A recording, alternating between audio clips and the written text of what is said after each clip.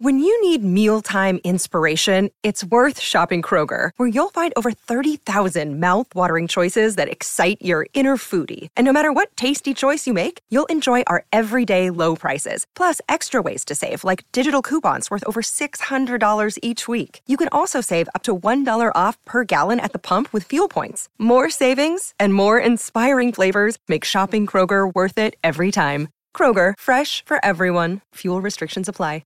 Another day is here, and you're ready for it. What to wear? Check. Breakfast, lunch, and dinner? Check. Planning for what's next and how to save for it? That's where Bank of America can help. For your financial to-dos, Bank of America has experts ready to help get you closer to your goals. Get started at one of our local financial centers or 24/7 in our mobile banking app.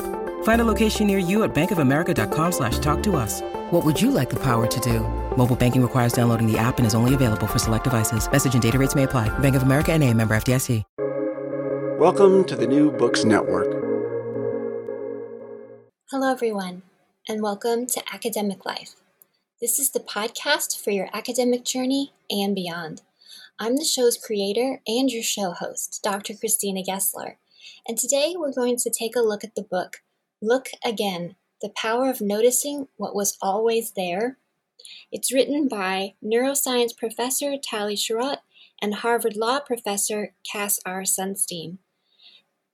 Look Again asks, have you ever noticed what is thrilling on Monday is boring by Friday? Why even exciting relationships, stimulating jobs, and breathtaking works of art lose their sparkle after a while. People stop noticing what is most wonderful in their lives. They also stop noticing what is terrible. Professor Tali Sharot and Harvard Law professor Cass R. Sunstein investigated why. Why do we stop noticing both the great and the not-so-great things around us? Why do we habituate? And how can we dishabituate?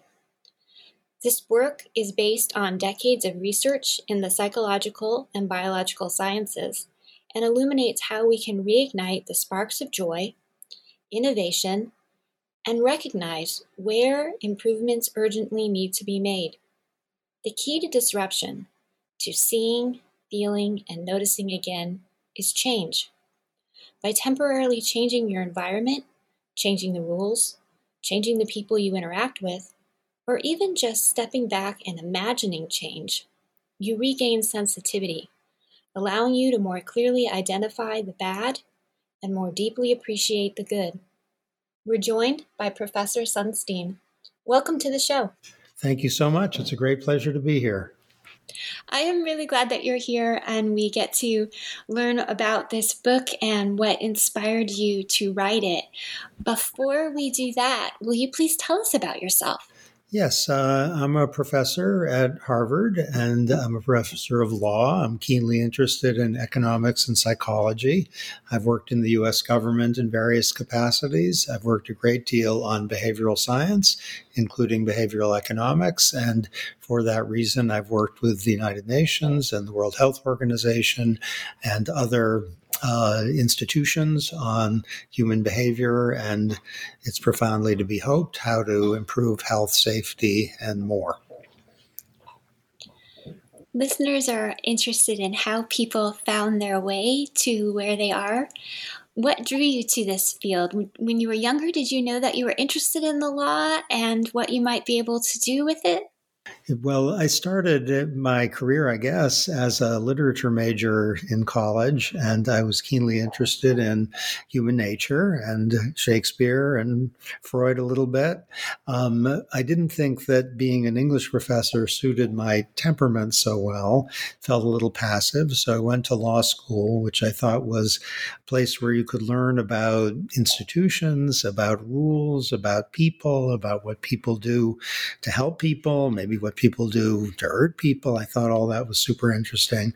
And then in law school, I got interested in government regulation, and not everyone's interested in that, but it has to do with improving the environment, improving public health and safety, improving civil rights. And these are, I think, keenly interesting and enduringly interesting questions. And law school, when you start to teach in it, as I was lucky enough to be able to do, often veers into questions about why human beings act the way they do. And in the law schools in the 1980s, when I began, there was a notion afoot in the land, which is human beings are rational. And that was a little less innocuous than it seems. It meant that, that people will try to maximize their well-being. And if you give them an economic incentive, they'll adjust accordingly. And people have good memories, and they are good optimizers, and they act rationally, and the legal system has to keep that in mind. I thought that this was not accurate because I had studied literature in college, but my skepticism was uninformed and clueless. I didn't have the tools to contest the notion that human beings are rational, ! And then I discovered basically on one afternoon some work in psychology and economics that departed from the rationality assumption, that suggested that people were sometimes really generous, even they'd sacrifice their self-interest to be generous, sometimes really punitive, that if someone was mean to them, they'd be punitive, even if at their own expense, that people could get addicted to things. Of course, we know that, but there's some amazing work on the nature and magnitude of addiction and the circumstances where it happens, that sometimes people focus on today and tomorrow, and the future is a foreign country. They're not sure they're going to visit. That people really are by nature optimistic. That's a great thing. That people tend to think on average that life is going to get good or better. That's how humanity tends to be. But unrealistic optimism can create a lot of trouble, as when we think we're not at risk of, let's say, COVID-19 when we actually are, or not at risk of getting cancer or heart disease when we actually are. And this work in economics and psychology about what Homo sapiens, our species, is really like, seemed to me thrilling. It was like a sunburst in the sky. And that got me interested in applying the latest work in economics and psychology to problems in law and policy. And after that, I felt like I was on a rocket ship that was really fast and basically safe. What inspired you to co-author Look Again? There's an area of, let's say, social science, which is underappreciated, not only by like all of us, but also, and in particular, by people whose business it is to study our species. And the aspect that I'm talking about is that we habituate. So if you are, let's say, in a really beautiful house, and I'm fortunate enough to be speaking from a really beautiful house right now, after a few months in that house, you might like the house, but its amazingness doesn't dawn on you because you've habituated to it. If you get to be, let's say, married to or partners with someone who's amazing and fantastic, when you fall in love, it's the greatest thing. It may be that a few years down the road, it's really good and you like that person a lot. You love the person, but you're not as amazed as you were. You habituate to that person. Or if you get to have a job, which is a good thing to get to have, and it's a really good job that suits your interests and your talents, the day you got it, maybe the week you started it, you thought, my gosh, how did I get so lucky? But way into it, it's your job. It's what you do every day. That's true not only for fantastic things like friends and houses and jobs and partners. It's also true for horrible things, where if we're surrounded, let's say, by unkindness or cruelty, we may think the first time we are exposed to it, how can someone act like that? But after we've been surrounded by it for a certain amount of time, we might think, well, I guess that's what the world is like. Or if we face, let's say, discrimination or crime or something really not good at all, we might lose our sense of surprise because we're habituated to it. And the fact that habituation is built into not just humanity, but life. And a fantastic thing because it prevents us from banging our head against the wall and it alerts us to things that are new, which is a really good thing to be alert to. The fact that it's so central to human existence and so underappreciated seemed to me and my incredible co-author to justify the time spent in making a book. How did you two come together to collaborate on it? Talia and I have been collaborators for a number of years. We started, I guess, after she wrote a book on optimism that I really liked, and I wrote her kind of a fan letter saying, this is an amazing book, and thank you for writing it. And because our interests are overlapping, we started to collaborate on issues like how do people form judgments about climate change? How do people decide whether to seek out information or refuse to seek out information? Do people affiliate with people whose political views are the same as theirs? Do they start to distrust people who have different political views than theirs? And this collaboration produced a series of articles. Some of my favorite, by the way, are about information seeking and information avoidance. Like if people are in a position to learn, let's say, about their medical condition, they might think, I guess I'm going to be like an ostrich and run from that information. If people are getting information about, let's say, how they've performed on the job or in school, they might think, if I don't have to see what my grade is or my performance is, that's probably a good thing. I'll stay away from that. And people's seeking information, avoiding information is so fundamental, and some of it's really funny, some of it's a little bit tragic. We had just a great time working on that. And then on this topic, she was working on it a little bit as a potential book. And I had been full-time in the U.S. government. When I left, I thought, what am I going to work on now that I get to write? And we started talking about this, and it really fit with both of our interests because it bears on policy, it bears on government stuff, it bears on ordinary life as well as the human brain. And she's a neuroscientist. I'm curious about how long a book like this takes.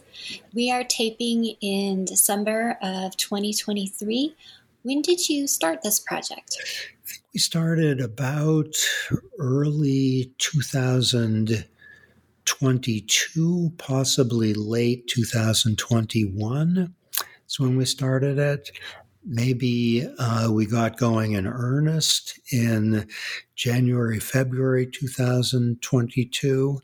So it took us about 11 months, I think, of hard work to produce a book. It may be that my memory is a little more optimistic and that the timeline was a bit longer than that, but it was basically 11 months or so of concentrated work. Sounds a little bit fast for a book. Was it one of those that was just ready to be written?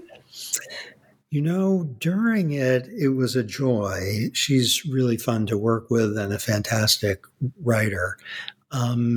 It didn't feel like a speedboat in the sense that we had a lot of chapters that we either abandoned or rewrote radically in the course of doing the book, that the basic idea of the book shifted really dramatically in the course of the writing. Neither of us took much in the way of vacation over the course of that approximate year. And both of us have been thinking about these topics for, at least 10 years. I think in my case, probably I've been thinking about this for about a quarter of a century. So we could draw on research we'd done.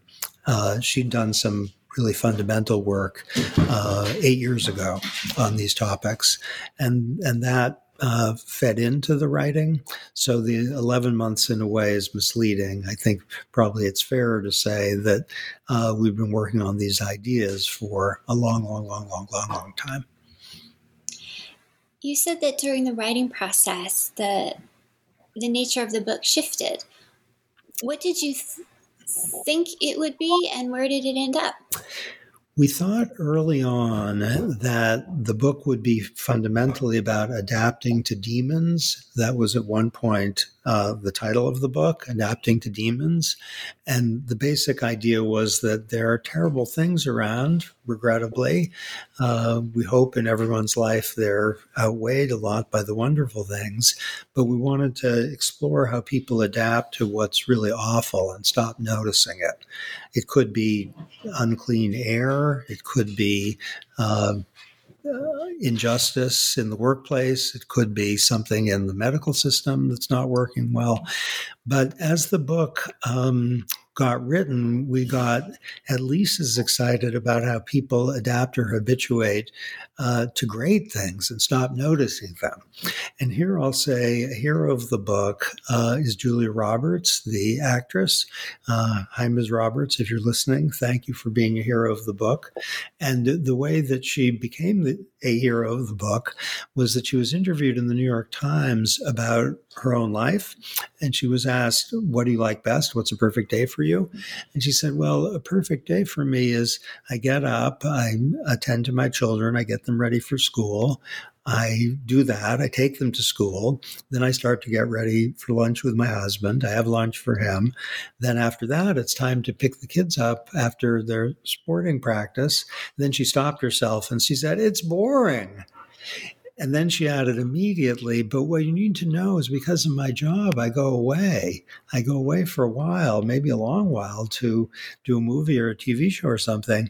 And when I come back, all this is surrounded by pixie dust. It resparkles.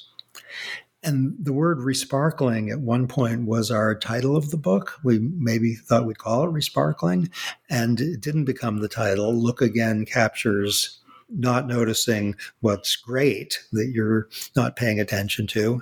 And I'm right now, by the way, looking at my Labrador Retriever, who is great and whose greatness I don't attend to as much as I should. So I'm looking again at her. But the word look again also captures looking again at something that's not good.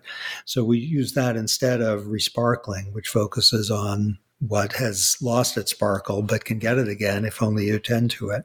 And that theme became to us thrilling, the idea that there are things that can be made to resparkle, like a chair even, a really comfortable chair in your house, or a TV set that's big and that works, that can resparkle.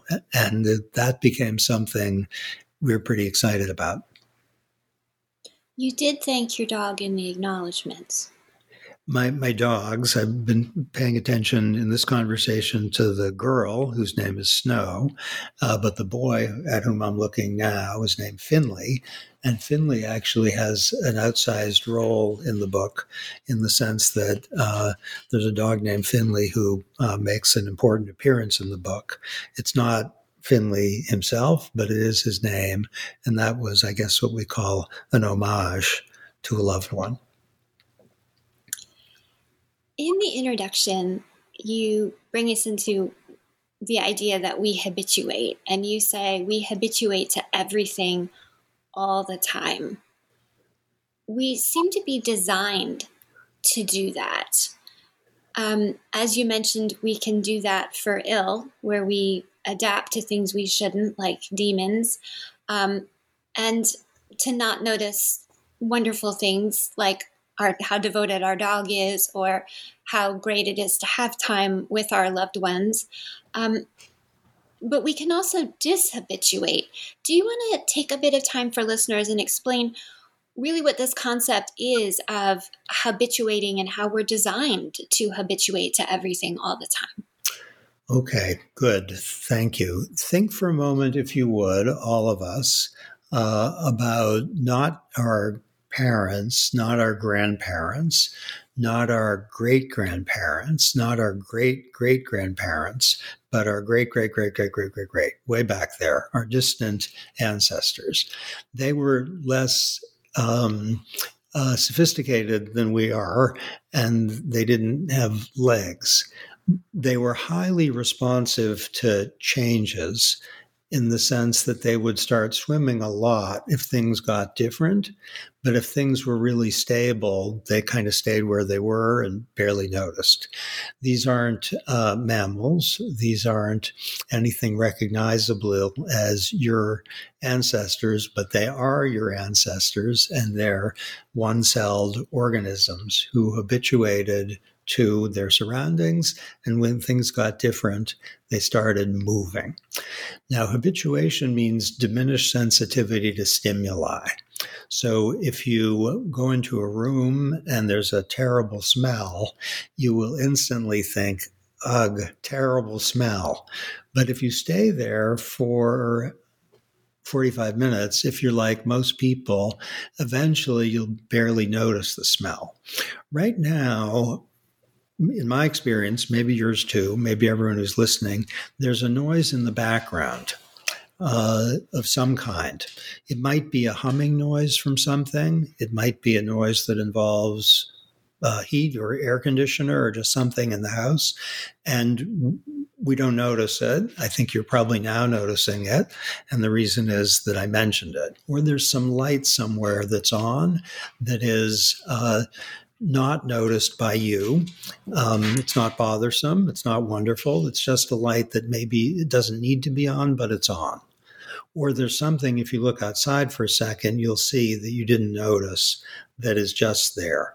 You're habituated to all those things. That can be true of a workplace where maybe there's some inefficiency or silliness that when you started, you thought, what? This is how we do things? But after 2 months, you think, this is how we do things. And you barely notice. So that's habituation. This is a book for all ages, but the book does have some discussion of romance. My 14-year-old boy can read it, but there is a discussion of romance in the book where people who are, madly in love with each other and fantastic might, after a few years, take each other for granted. And the sparks dimmed a bit. And the reason is that fire requires air. And that's from Esther Perel, a therapist who works on couples. The notion that fire requires air is basically a great signal of how habituation occurs and how dishabituation occurs. If things are stable and there isn't really the equivalent of air, then we don't really notice them. We're like our distant ancestors. Now, dishabituation occurs when you do something different, like you take 2 days in a different place. And that place is going to be, if it's, nice in any way, it's going to get your energy flowing. Your nerve endings are going to be open. You're going to notice everything there. So it's like when you go to a city in another country, it's like everything in your body is a little raw in a good way. You're just seeing everything. So Paris, my gosh, look at that street. And it's Paris, so it's probably an amazing street, but it might not be that much more amazing than the streets near you live. It's just you're noticing everything. And then if you spent a little time, let's say, in some nice place away or in some amazing place like Paris, and then you come back and you see your house, your own house, it may be a rental, it may be anything. You'll think, unless it's really terrible, your place, and I much hope it isn't, you'll think, wow, this is where I live. And what is comfortable becomes at least a little bit thrilling because you spend a time away. And in jobs, some companies have people rotate a little bit. So they'll go from their standard job maybe to spend 2 weeks or even 2 months doing something else. And one reason for that is that people will look again when they come back. They'll look with fresh eyes. I've worked on multiple occasions in the U.S. government, and I learned there's something called a detail. Who knows what that is? A detail sounds like a little specific thing, but a detail in the government, and not only in the government, means you leave, let's say, the Environmental Protection Agency for a time and you're detailed to the White House.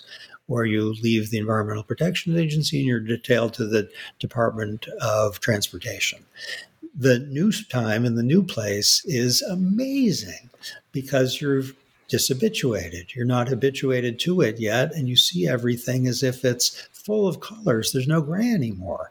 And then you go back to your home place. It could be a company, it could be a city, and what was gray is now blue and red and green and yellow again. And that's dishabituation. Your earlier examples about Julia Roberts and about Esther Perel are readers can find them in chapters 1 and 2 about happiness and variety. In chapter 2 about variety, you talk about why some people crave change, and you introduce us to a thinker named Stephen Levitt. Can you talk to us about the impulse to desire change? Because I'm a person who likes a little bit of routine. Yeah. You and me both. So let's talk about two kinds of people, exploiters and explorers. And we love them both. Exploiters are people who exploit, meaning use, what they have. So if they have a restaurant that they quite like, they want to keep going to that restaurant they like. If they have some time off, they might think a staycation sounds perfect. If they have a vacation place, they go either by themselves or with their family. They want to go back to that really nice place. An explorer type is someone who likes novelty. So an explorer might think, I want to try the new restaurant in town. The idea of a staycation makes me a little bored. The idea of going on a vacation to a place that I've never been before, that's really thrilling. There are people, and I think everyone can recognize themselves as either explorers or exploiters. Warren Buffett, as a reader, is a exploiter. Bill Gates, as a reader, is an explorer. Gates likes lots and lots of different things. Buffett likes books about investing. That's what they tend to recommend. And it may be that the explorer in some domains needs some areas of stability and no change, and that the explorer likes the exploiter needs at least some exploration, or otherwise they'll start to get bored. It tends to be reasonable to think that explorers habituate really quickly, and exploiters like you and me, I guess, less so, because the two of us are more people of routine. And often opposites attract. My wife is an explorer. I'm an exploiter. I know I like her and being with her partly because she's an explorer. And I hope that the fact that I am a kind of staycation kind of guy, in a way, that's a positive for her. Now, what Steve Levitt discovered in an intriguing experiment is that people tend to be a little stabler in their lives than is good for them. So when Sheryl Crow sang "A Change Will Do You Good," she was speaking to the human condition. And basically, those are really wise words. If you're thinking of leaving a job, ending a relationship, or moving to another city, or maybe dyeing your hair, or maybe getting a new outfit, or doing something a little bit dramatic, the average person who's thinking hard about all of those things should do those things. The average person, Levitt finds, is better off months later if they end up doing the thing that they are seriously considering doing in the direction of change. Now, that's not to say that the average person should leave their spouse or quit their job. Many people, I hope most people, like their jobs well enough that they don't seriously think of changing them, and they like their spouse well enough not to think of ditching them. But if you're at a point where this is really, an equipoise, you're not sure what to do, let's do the easier cases like dye your hair or go on vacation rather than something more dramatic. A change will do you good.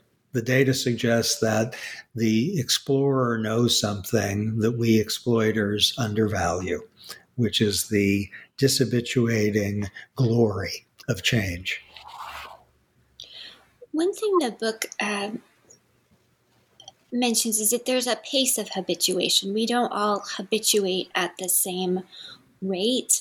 And that for some people, the benefit of habituation is comfort over excitement. You also point out that learning is change, so that helped me feel better about apparently being somewhat boring and liking routines. Because when you read a book, if your idea of an interesting afternoon is to sit and read a book, you're going on an adventure vicariously, and if it's nonfiction, you're learning something. And so through that, you are actually seeking change, but for you with maybe less external stimulus added in. These are such great questions. I really thank you. So let's focus in on those who like staycations and those who like going to their familiar restaurants and those who like reading books. None of those people may be boring. So they might not be boring at all. All of us know, I think, people who really like routine, who are incredibly interesting. They're really fun to talk to. They're introspective. They have a trillion thoughts in their minds. They're curious about others, and they're, the best friends you can imagine. What they might be is not boring, but bored. So the people who go to the same restaurants, who take the same vacations, they may be super interesting, but they might be a little more bored in their lives than they would find ideal. So let's get a little scientific about this, shall we? Not in the sense of nuclear physics, but in the sense of social science. People tend to value three things. They value happiness. They want their days to have smiles rather than frowns. If a day is painful, that's a negative. They also tend to value, and this is a very separate, meaning. So if you have a day where you're watching a great show and it's a really happy day, but it seems kind of purposeless, it's just one episode of a great show after another, might feel a little empty. And so people will sacrifice happiness for the sake of meaning. There's a trade-off there, because you might have a meaningful day in which you're doing a ton of good works and helping vulnerable people, but you're frowning a lot and you're suffering and you feel, this is a really purposeful day. It's what you're on the earth for, but you're not happy. So there's meaning and there's happiness, and people tend to habituate to both, meaning if there's something that makes you happy, if you do it over and over again, it'll start to get a little boring for you.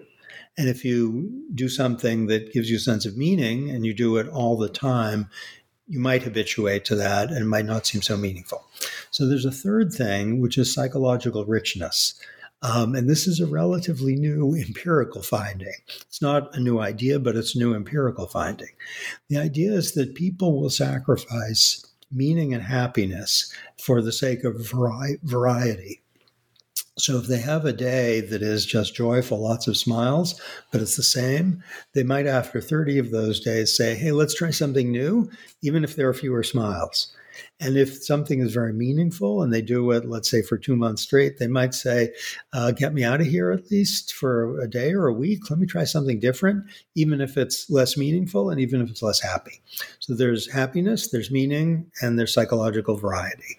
And psychological variety helps people to have a sense of dishabituation. It shocks them out of what they were doing before. So that's good. Now, to your point about reading, of course, you're exactly right. You can have a reading day in which you are being dishabituated and jolted. Shakespeare and Stephen King, forgive the cough, and Charles Dickens and Joyce Carol Oates all are profound dishabituators. And take your pick. Any writer you like, might be a nonfiction writer who's transporting you to Rome or Nazi Germany or Paris in the 1920s. You're traveling. You're doing mental time travel. And that gives you a sense of psychological richness. It might be a day without an airplane, but there's a psychological airplane. And that's fantastic. It might make you re-sparkle when you see your own world. You might think, I just visited Paris in the 20s. Look at my world. I have a laptop. My gosh. In chapter 5, you talked to us about creativity. You just named several authors who are known for their creativity. On the one hand, failure to habituate can be a symptom of an adjustment disorder. But on the other hand, people who habituate more slowly can often be people who are creative thinkers, who want to sit with some of the stimulus and the information it provides so they can think about it and deconstruct it and see it in a new way.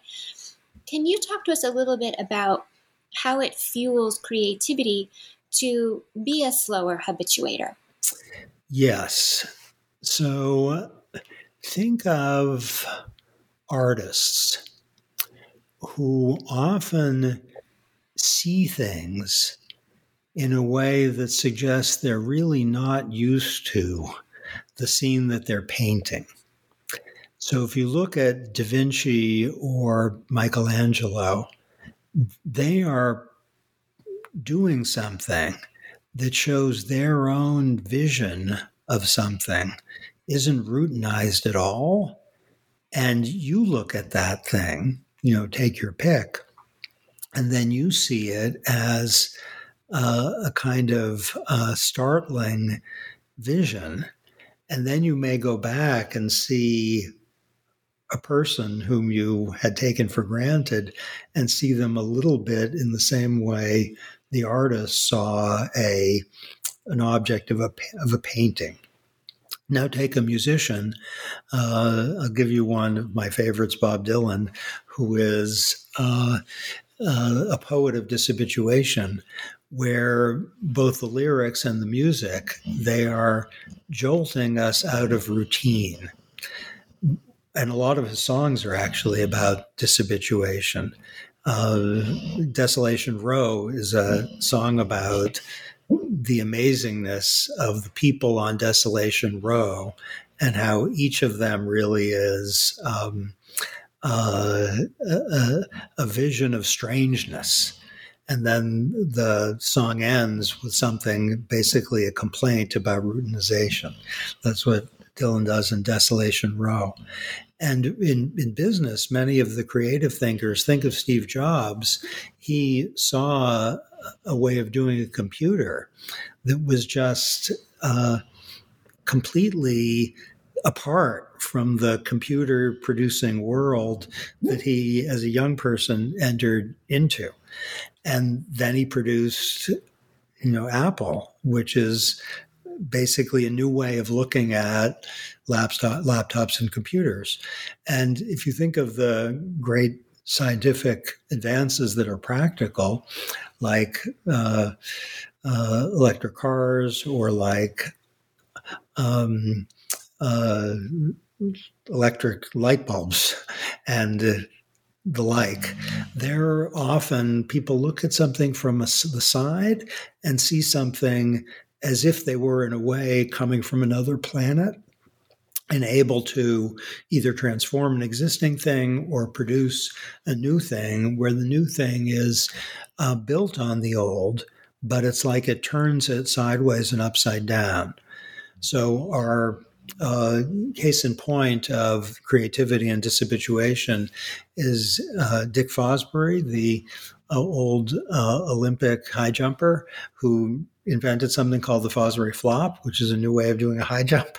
And at the time, it was thought to be completely ridiculous because no one jumped that way.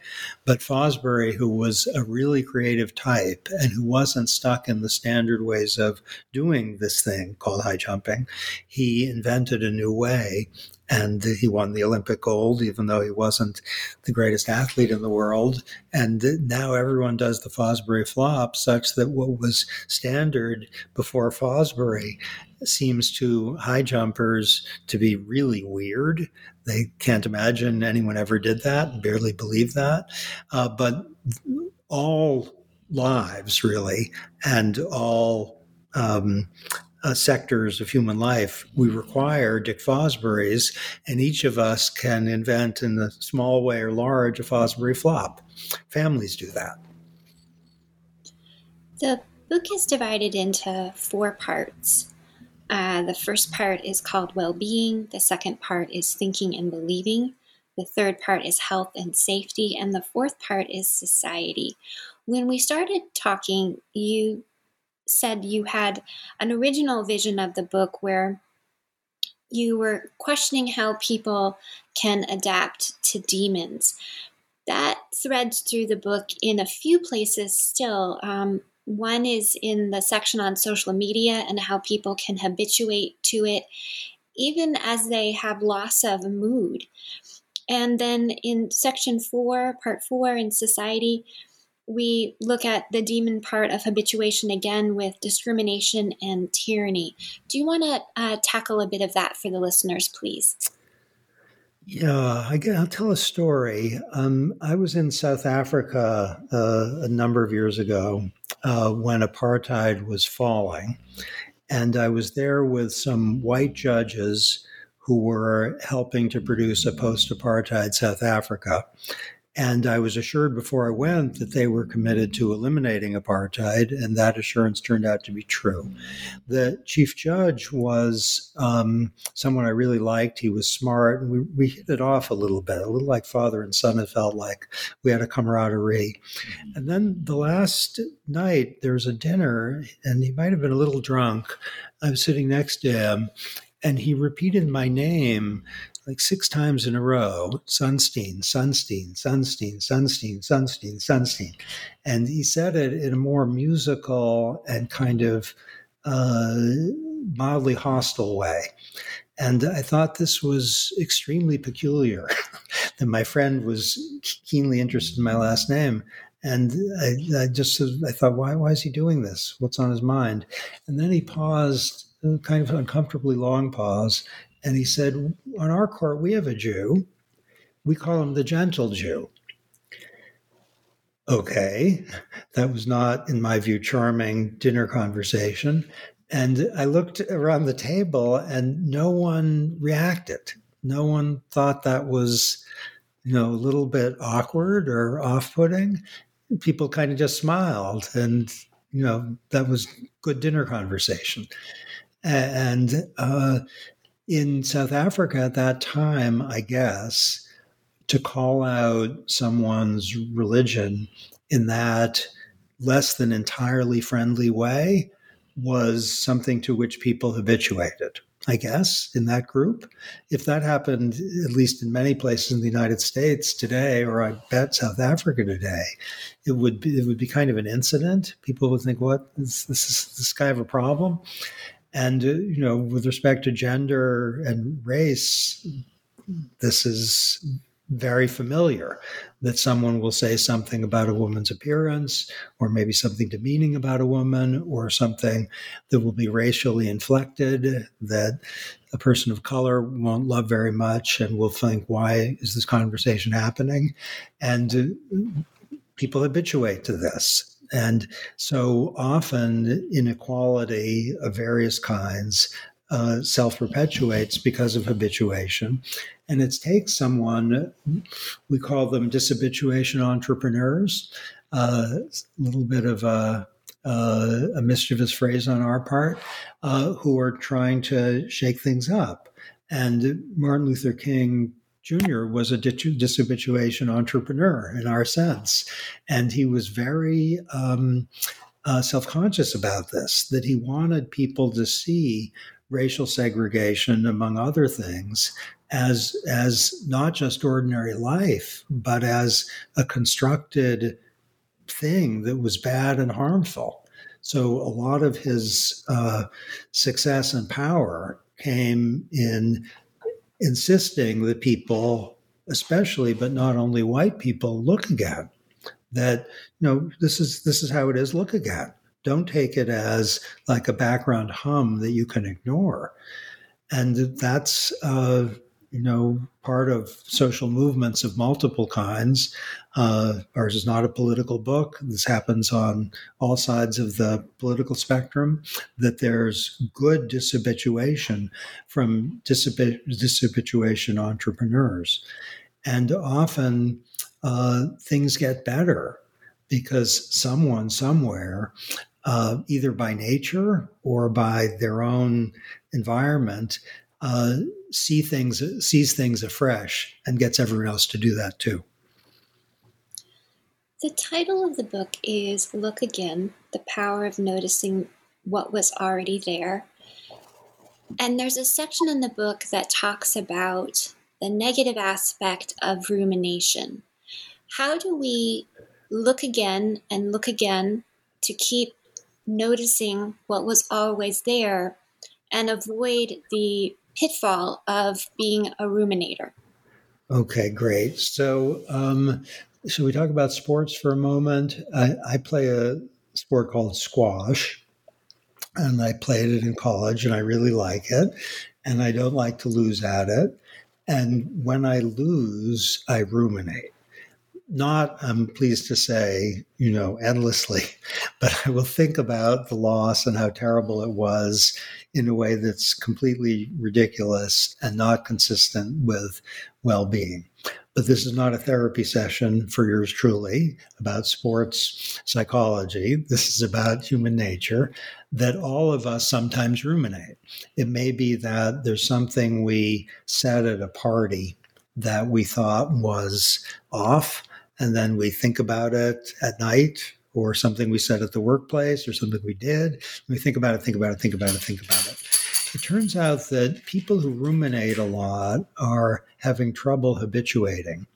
And that's, as a lot of our discussion has suggested, that's in many ways a good thing, that they don't habituate to their own, let's say, imperfections.